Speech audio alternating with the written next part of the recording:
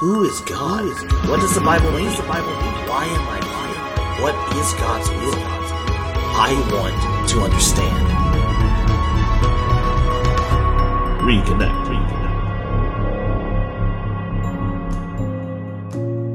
Hi, everyone, and welcome to a brand new episode of Reconnect, the official podcast of Shincheonji, or in English, New Heaven, New Earth. Once again, you are joined with me, Ray. I'm very happy to be here. I know that you can't see it, but it is a very nice early afternoon, and I'm having the sun shine on me directly as I speak into this mic and deliver today's episode to you. So I'm in a pretty good mood, and I really hope that you are too, and that you are able to, well, really that the both of us are able to have a really good time as we go through today's episode, because I do have something that's actually been on my heart, and I've been going through the topic of change. Starting out talking about the new year, and into the first few months of the new year, and the reasons why we should change, and more importantly, why God changes. We talked about in our previous episode about how God has changed his plan in order to accomplish his goal.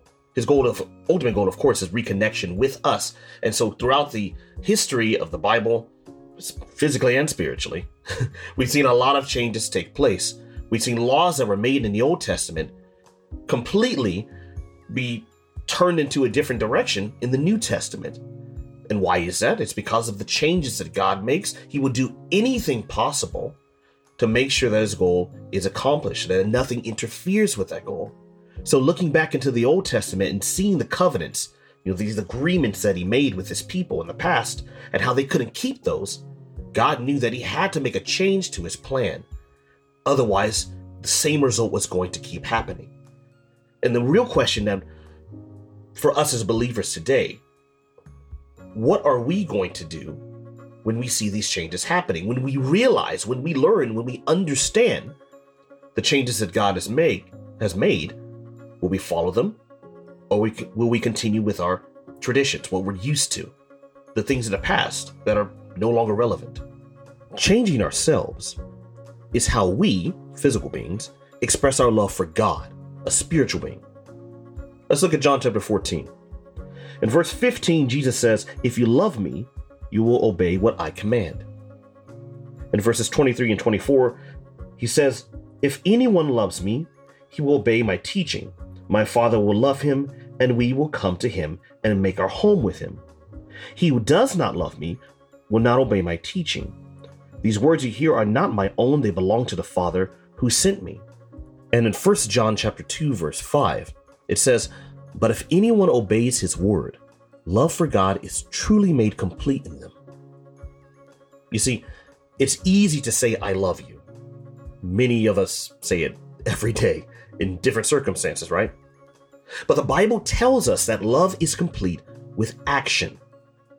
Words alone aren't enough. You see, when we think about God's commands, especially as believers, and let's be honest here, there have been times in our lives, especially for myself, I'll definitely speak of myself here too, where it looked like his commands are really like the authoritative whims of like some kind of dictator, right? Or a child making some kind of tantrum or something. This, of course, is a huge mistake and a way that God has been slandered unfairly. You see, the reason why it's easy for humans to have this perception is that because many people have misunderstood the spiritual meanings God has communicated to people over time. These meanings can only be understood from God's perspective. That is the perspective of God's own end goal. Today we can understand why some of the commandments in the past might have seemed arbitrary, but I think that we all would like to have an understanding of that too. So I definitely want to encourage, if you've had that thought, like I've had in the past as well, please, we have an opportunity to come and study with us, and definitely this is usually something I reserve for the end of the episode, but definitely come and take the opportunity to study with us, and you can send us a message and email anytime if that's something that you'll be interested in. But the reason why I refer to this is because I think it's important for us as believers to take a quick diagnostic on our faith from time to time, right? So let's think about the Old Testament. In the Old Testament, we have so many laws and rules described in Deuteronomy or Leviticus, right? And when we look at these laws and think about the kind of lives we read about believers living in the New Testament, or even believers, Christians today, which of the commandments God gave to his people seem weird to you? Feel free to let us know. Again, email anytime. We definitely love to hear them. It could be something we use for a future episode. I'm very curious. But more importantly, for right now, let's recognize the fact that if God gives a commandment that seems weird to us, this illustrates something that's very important. It points to the fact that we have a misunderstanding of God's heart in giving such a commandment. See, God is not out there to do things arbitrarily. Everything he does, every rule he makes, and we were talking about changes in our previous two episodes actually, he does these things all for a reason. None of them are just random. He has a reason for telling us that he wants us to do things in a certain way. So, if we don't understand God's intentions, how can we trust him? If we can't trust God, something's wrong here. So, let's think about human relationships. Many people might say that the backbone of a human relationship is trust. Some might say it's love. I say these things go hand in hand, but really, all human relationships hinge on trust. This is the same whether it's with friends or family. It really doesn't matter. Love and trust go hand in hand. Now, thinking about relationships that have no trust, we automatically think of them as toxic. We put them in that category. Why? They cause us deep distress, worry. We have these negative thoughts running in our heads. The result is real emotional and psychological scars. When we look at modern psychology, right? And admittedly, this is something I'm no expert on, but bear with me here. But when we look at it, even from a tiny level, right? There are so many examples that we can see around the world of people who engage in trustless relationships, who often do so because they lacked self-love. Think about it. As believers, and speaking honestly here, our approach to a topic like this shouldn't be based on the advice of some self-help book or someone's series or guru's bestseller, right? But we would be foolish to believe that just because an idea seems to originate from a place that is other than the Bible, that it must be incorrect. This is where discerning comes in and why it's so important. We're called to discern what is truth and what is not. So let's break this down for a little bit. As Christians, the Bible is our standard for what God's will is for us. The Bible describes the tireless, generations-long effort that God has put into the ongoing work of liberating his creation. That's the desire of his heart, that reconnection with his creation, with us. Liberating creation from the current state that it's in, the state that it's been in since way back in Genesis chapter 3. The authority of Satan, the devil, the serpent, whatever your name you want to use, this adversary. God is our perfect and holy creator, and so he loves his creation. That's you. That's me. If God loves us, should we not be able to recognize that we are precious to him? Now, for some people, the idea of love seems quite intense, right? Let's make it a little bit easier. You and I are here. We exist within the universe and in the world that God has worked for 6,000 years to save. So we should at least respect the value that God sees in us, even if we still struggle to really love the person we see in the mirror. That can be tough, if we're being honest. We can think of this as a healthy self-respect, right? This kind of self-respect is the foundation necessary for trust in any relationship. People who have self-respect. Don't put themselves in situations and relationships where their trust is repeatedly broken or their boundaries are not respected. You see, we have this thing, and you'll have a thought in your head the moment I say what it is, but tough love. Tough love is refusing to put up with behavior that crosses our boundaries or pushes us into positions where we feel uncomfortable, compromised, whatever. Now, we still feel love for people who treat us in a negative way. Maybe you can reflect on your own past experiences. I can myself as well. But out of respect for ourselves, we don't take on the consequences of their choices or continually accept their disrespect of our values. What this kind of tough love means is that we play a role in the consequences of the other person's choices.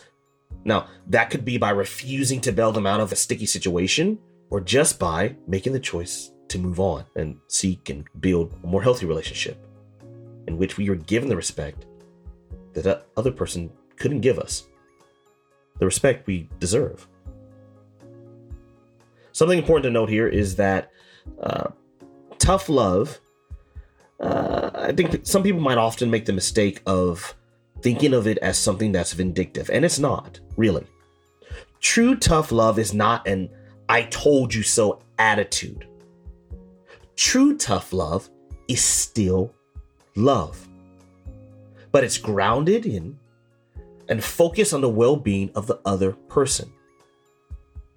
If we are being vindictive, that's more about puffing ourselves up, expanding our egos.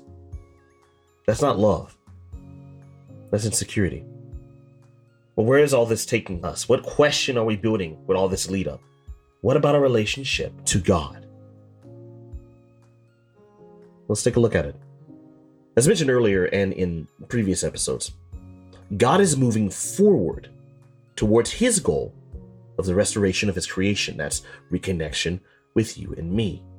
And much like the process of diagnosis and the surgery that follows that, there's a process of isolating and removing the corrupting element. Spiritually, this element is the influence of the Spirit who, through his deception of Adam and Eve in the Garden of Eden, came to corrupt all of God's previous creation. We see back in Genesis chapter 3, that sin that Adam made, that was a process that brought corruption into God's perfect creation. Something that God has been fighting to fix, to restore, to make sure that bond is reconnected and never severed ever again. Now, our relationship with God, our Creator, this relationship should be one of love. But there's a problem here. Human love is not spiritual love, right? We can really equate human love in many cases as some kind of chemical reaction. This is just straight up science. A chemical reaction in our brains. Many of the things that we think about when we think about love, many examples we might give, a lot of this is just a part of the physical world. So how can we express that love to our God, who is spirit, who is not physical like you and me? Well, earlier I pointed out, he who does not love me will not obey my teaching. You see, that's where the word comes into it. God is a spirit, yes, but he has revealed himself to us through his word. We can see this in John chapter 1, verses 1 to 5. In verse 1, it says, "In the beginning was the Word, and the Word was with God, and the Word was God." By following the Word and aligning ourselves with God's plans, the same plans that are described in this Word, we express our love and support for what he is doing. Something that otherwise none of our physical acts, our physical ways that we try to express love as humans, could ever truly express. By having faith in what he promises us through his word, and by acting on that, that's how we demonstrate our trust in him. And you see, love and trust actually hand in hand. This is the foundation of all healthy relationships. What Jesus says in John chapter 14, verses 23 and 24, this is him essentially telling us that God holds us to the same standard we hold people in our own relationships. Now, this might be surprising for many people because often, whether we want to admit it or not, we have pretty high standards usually. Our standards we keep really high when it comes to friends, when it comes to romantic relationships, whatever. We have a standard that we hold and we usually keep to it. What might be strange for us is thinking that God has standards of his own. We expect the people who love us to respect our boundaries. We want loyalty. So we want them to be loyal to us and to not break our trust. We expect support from them. And God expects the same thing of us. And now you might be thinking, Ray, no, I'm sorry. I completely disagree. No, let me pause. Let me think about this for a second and come back to it. No, because God is supposed to love me, to accept me, to have a relationship with me, regardless of what state I'm in, regardless if I've read the Bible, regardless if I have an understanding of anything that's in the Bible. God is supposed to take me as I am, right? How many times has that idea, that narrative, been something that we've accepted as a core part of our faith? But the Bible tells us differently. Just like you and me, God has a standard, and he has to have that standard met, regardless of how much we might want to express our love to him in a way that's suitable for us. Think about this. This is why understanding God's word is so important. Think about the way that you would love to have love expressed to you. Things that you like in your life. Now think about the people in your life that you love. When you express your love for them, do you do things that you like? Or do you do things that you know would mean a lot to them? Expressing your love for your mom by playing 8 hours of video games when the sink is full of dishes might not be the most effective way. Trust me, I know from experience. It's the same with God. As humans, we often have distorted views of ourselves. Going back to that whole idea of looking at ourselves in the mirror and either liking or disliking or thinking about whether we can accept what we see in a reflection. Now, while we might not always act with the same self-love and respect that we deserve, God has no such shortcomings. If we look at the history of the Bible, we can see that God loves everyone, but his standards, his tough love, there are some things we should be aware of here. In Mark chapter 7, Jesus is talking to the Pharisees. And remember, the Pharisees, the spiritual leaders, the people that were supposed to be the experts of the law, completely devout group, right? Claiming that they were loyal to God.